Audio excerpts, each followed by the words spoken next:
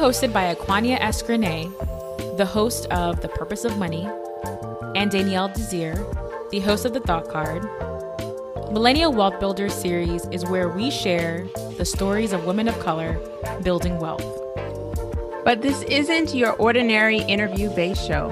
Throughout the series, you'll be hearing from women who are creatively secure in the bag, stacking coins. You know what we mean. Welcome to another episode of Millennial Wealth Builders, a 12-part audio docuseries highlighting women of color building wealth. Unlike the other episodes in this series, this episode was recorded live on location in Marrakesh, Morocco. You may hear some distortion in the audio, but we sincerely hope that this does not take away from the phenomenal story and tips shared. After this episode, we encourage you to head over to our show notes for the link to a video of Mary Ann Loom Martin's boutique hotel. We also encourage you to head back into the archives and listen to any of the other episodes in this series you may have missed. At this point, there are 7 other incredible episodes to listen to, including Investing in Real Estate with No Money Down with Sadhana Sabharwal, and How Women of Color Advance in the Workplace with Minder Harts. Lastly, if you enjoy these episodes, please take a moment to leave us a rating and a review on your favorite podcast player. This would mean the world to Aquania and I, and lets us know what you enjoy and what you want to hear more of on both the Thought Card podcast and the Purpose of Money podcast. Born in Côte d'Ivoire to a Senegalese diplomat father and West Indian lawyer mother, Mary Ann Loom Martin spent her early childhood in Côte d'Ivoire, Ghana, London, and Moscow before settling in Paris for a career in law. Then one day she decided she wanted to relocate and be a hotel owner in Marrakesh, Morocco. Mary Ann owns and operates an 8-acre boutique hotel named Janam Tamsna in Marrakesh, Morocco. 24 rooms, 5 swimming pools, and a clay surface tennis court. This oasis in Morocco is one of the best places to relax and visit. She's had the pleasure of famous guests such as Brad Pitt, Tom Cruise, Giorgio Armani, and Donna Karan stay at her hotel. While recently visiting Marrakesh, Morocco, I had the pleasure of sitting down with Mary Ann and learning more about her life as a hotel owner. Guests that stay at her hotel get to take in the rich global and African identity that she has incorporated across the resort to encourage visitors and guests to experience the culture and traditions of Morocco. Mary Ann's first degree may have been in law, but her heart has always been in architecture, design, and the arts. This is Mary Ann's wealth building story. Hello, my name is Mary Ann, and you're listening to Millennial Wealth Builders. So I come from a family where we would never talk about money, but we would talk about education and studies. And the key to a good lifestyle, like fortunately our parents were able to give us, was to study. I mean, this was the thing which it was not even questioned. It was obvious that we would go to university and have a good job and be independent. As a woman, I never considered that I would count on the income of a husband. I was going to be fiercely independent. And I think this was my only connection to money because, you study, you have a good job, and you have money, but this is not the purpose. The first thing is to develop your own personality through education. Well, first of all, I'm an accidental hotelier. It was not an objective. I came to being an hotelier because I love design and architecture, and I discovered Morocco, which was, Marrakesh is 3 hours flight from where I'm from, Paris, where I was a lawyer, and I designed a house, and then I had to get an income out of it. So by default, it became a hospitality project. And then to my own, to my own amazement, it became a project where everybody wanted to go. So things led to another, but it was not really planned. I never wanted to go to hospitality school. I never wanted to be an hotelier, but I'm passionate about design, and then I need to have an income, so I turned my design into a hospitality project. Well, I grew up in Paris, and I was always the only Black person everywhere. So being in Marrakesh, it's different because not only I was the only one, but I'm the first one. Because when I had the idea to do my first project in the 80s, there was absolutely no boutique hospitality in Marrakesh. You only had big hotels. So I first had the idea to design a place which would cater to the needs of the people I knew. And the marketing was very spontaneous because the people I knew were all complaining about the way they were spending their holidays. They hated big hotels. They hated rentals where there was no service, no staff, no nice cutlery, whatever. So I decided to create a concept of rental which would bring in a 5-star service, but it would be an exclusive rental. And the success went beyond my dreams. And then one thing led to another. And I ended up doing a boutique hotel years later. But I have to say that it was not premeditated at all. And because it was not premeditated, I think it was a spontaneous niche market. And this niche market continues to exist because what we were doing was connecting people to culture, to the local culture. We had historians coming to explain to them the history of the city. We had artists coming to speak to them. And this is what I'm interested in doing. It is creating a link to the reality of a country. So the tourist is not in juxtaposition, just put there and then going back home. He is included in what makes the city so special.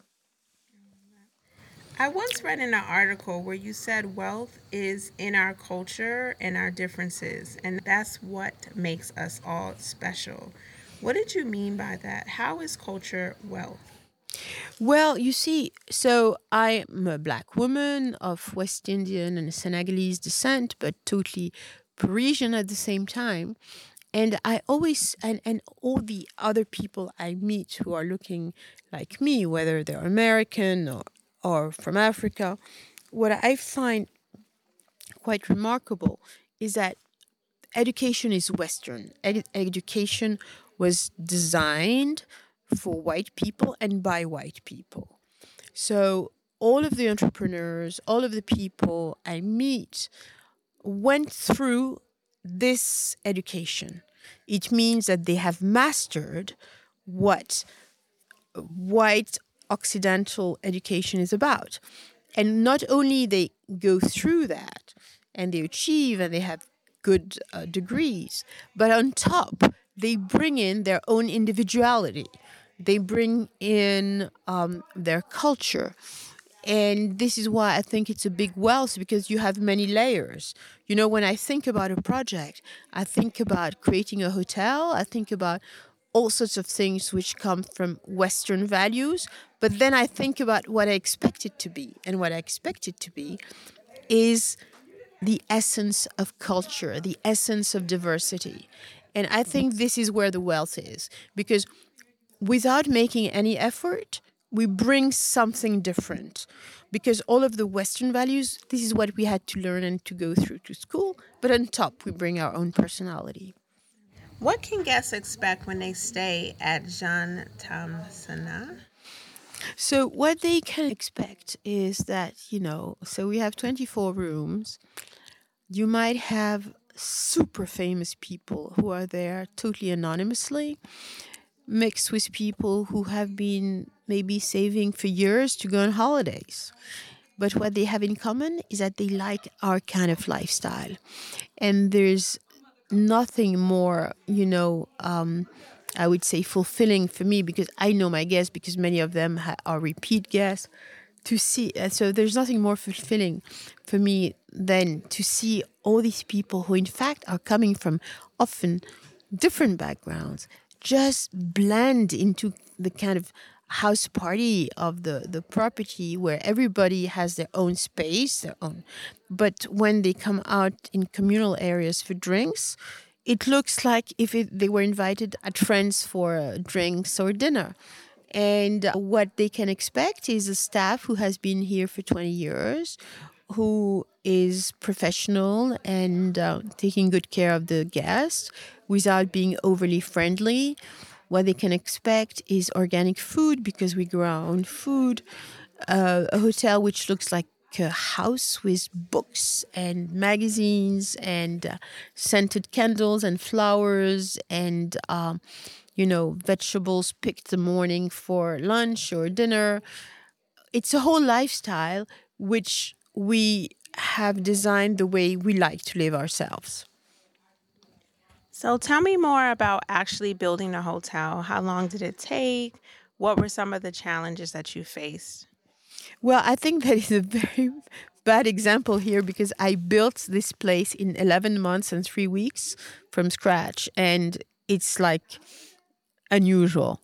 We had this land which had only a few palm trees, and I had accepted clients before building the place because I thought I had 18 months ahead of me, and things happen in life. The planning consent took more time, and then the contractor I was planning to work with went bankrupt, and I had to look for another one. And then Ramadan started, and I didn't want to to put too much pressure on workers who were fasting. We broke grounds on January 6, 2001, and the guests were coming on 27th of December of the same year. And we were ready. So why were we ready is that because I never changed my mind on anything. I had designed all the blueprints, and I knew that this room was going to be blue, and it was going to have this kind of art and this kind of curtains and this kind of bedspread. And this other room was going to be green and have that. So because everything was very well organized in my mind, we could go very fast. Everything which is conceptual, I did myself, and then I had people working for me. But no one gave any idea, because you need one captain on the boat, because it's a small scale place, 24 rooms.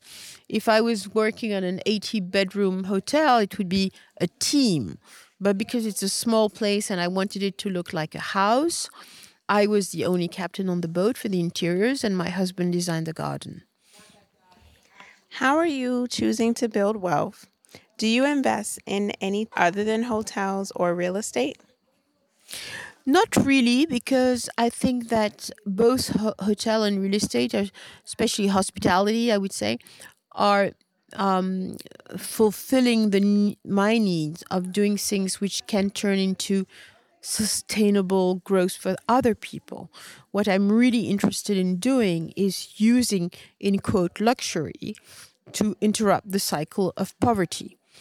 And the problem is that for many years, first of all, very often luxury is just investors who don't have the same concern that I have. I come from 5 generations of activists. And as a lawyer, I had pro bono cases where I could fulfill this need of being useful. And through hospitality, I have the possibility of creating jobs in a creative and sustainable way for people who have not had the chance to go to Western schools, not even Arabic schools, because the people I'm working with are on new projects. They don't know how to read and write in Arabic, which is their own language, but they have gold in their hands, in the sense that the men know how to farm organically, because they never had access to these chemicals. And the women know how to weave and do textiles and embroideries. And what is missing for the women is the connection to an international market and understanding the taste of this international market so they can create products which have a clientele.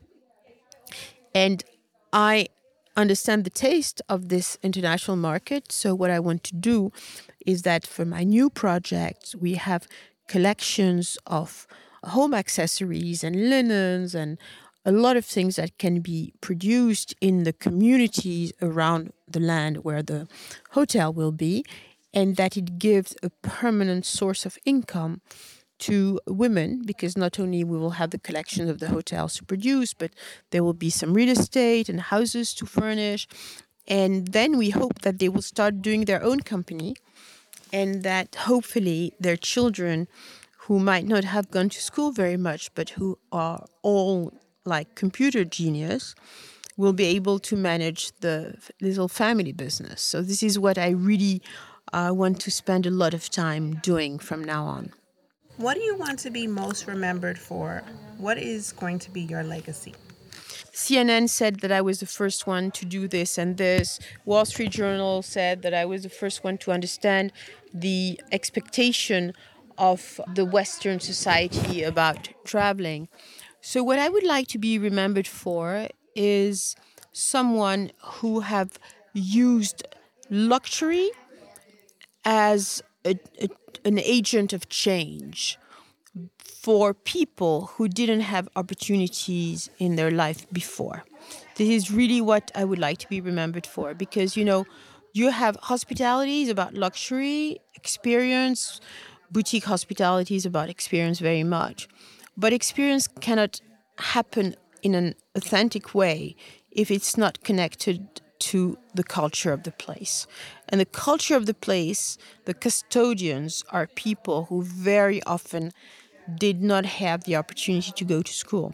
So what I'm interested is creating an ecosystem where tourism will not be anymore something totally superficial, where people fly in, fly out, and what they support is just, the salaries of someone working in a hotel. But if this person has an accident or lose his job, his family is left with nothing.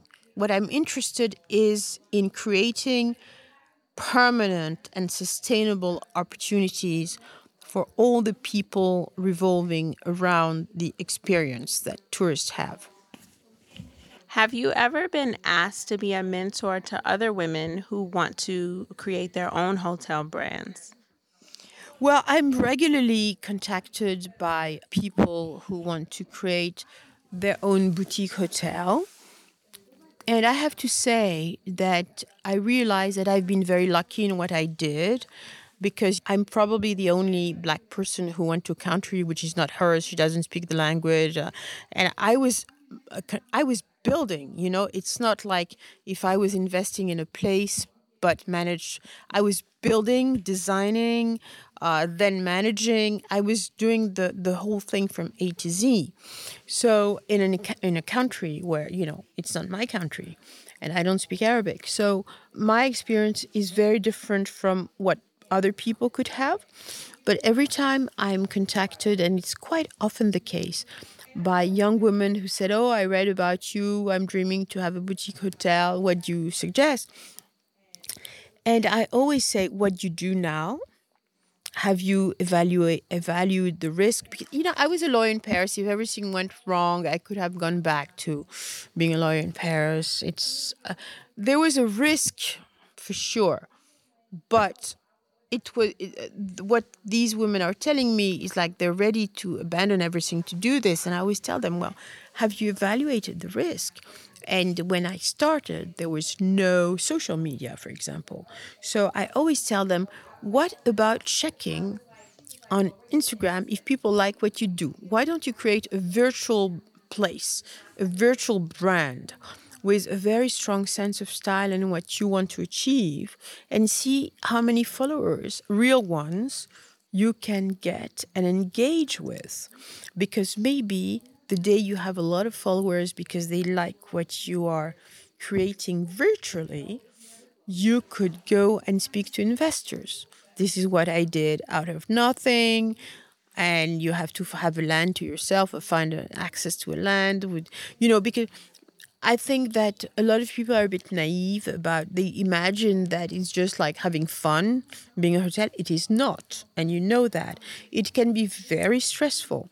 When I started, my hair was pitch black and now it's all white. So it is a very, people always see like the tip of the iceberg, but there's a lot of things behind, and we've been empty for 1 year because of COVID, it's not because we're offering the wrong product. It's just because the whole world stopped living. So it is not an easy job. It's very rewarding when you like what you do. And I am totally blessed by the fact that we have a big, amazing guests coming to our place. But what I say to people when they ask me, could you mentor me? I'd like to do this.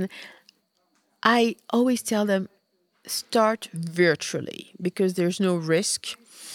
And I often find there's a little bit of naivete in the way people approach the concept. There's a lot of people who want to become creative, but they are in businesses which have nothing to do with creativity.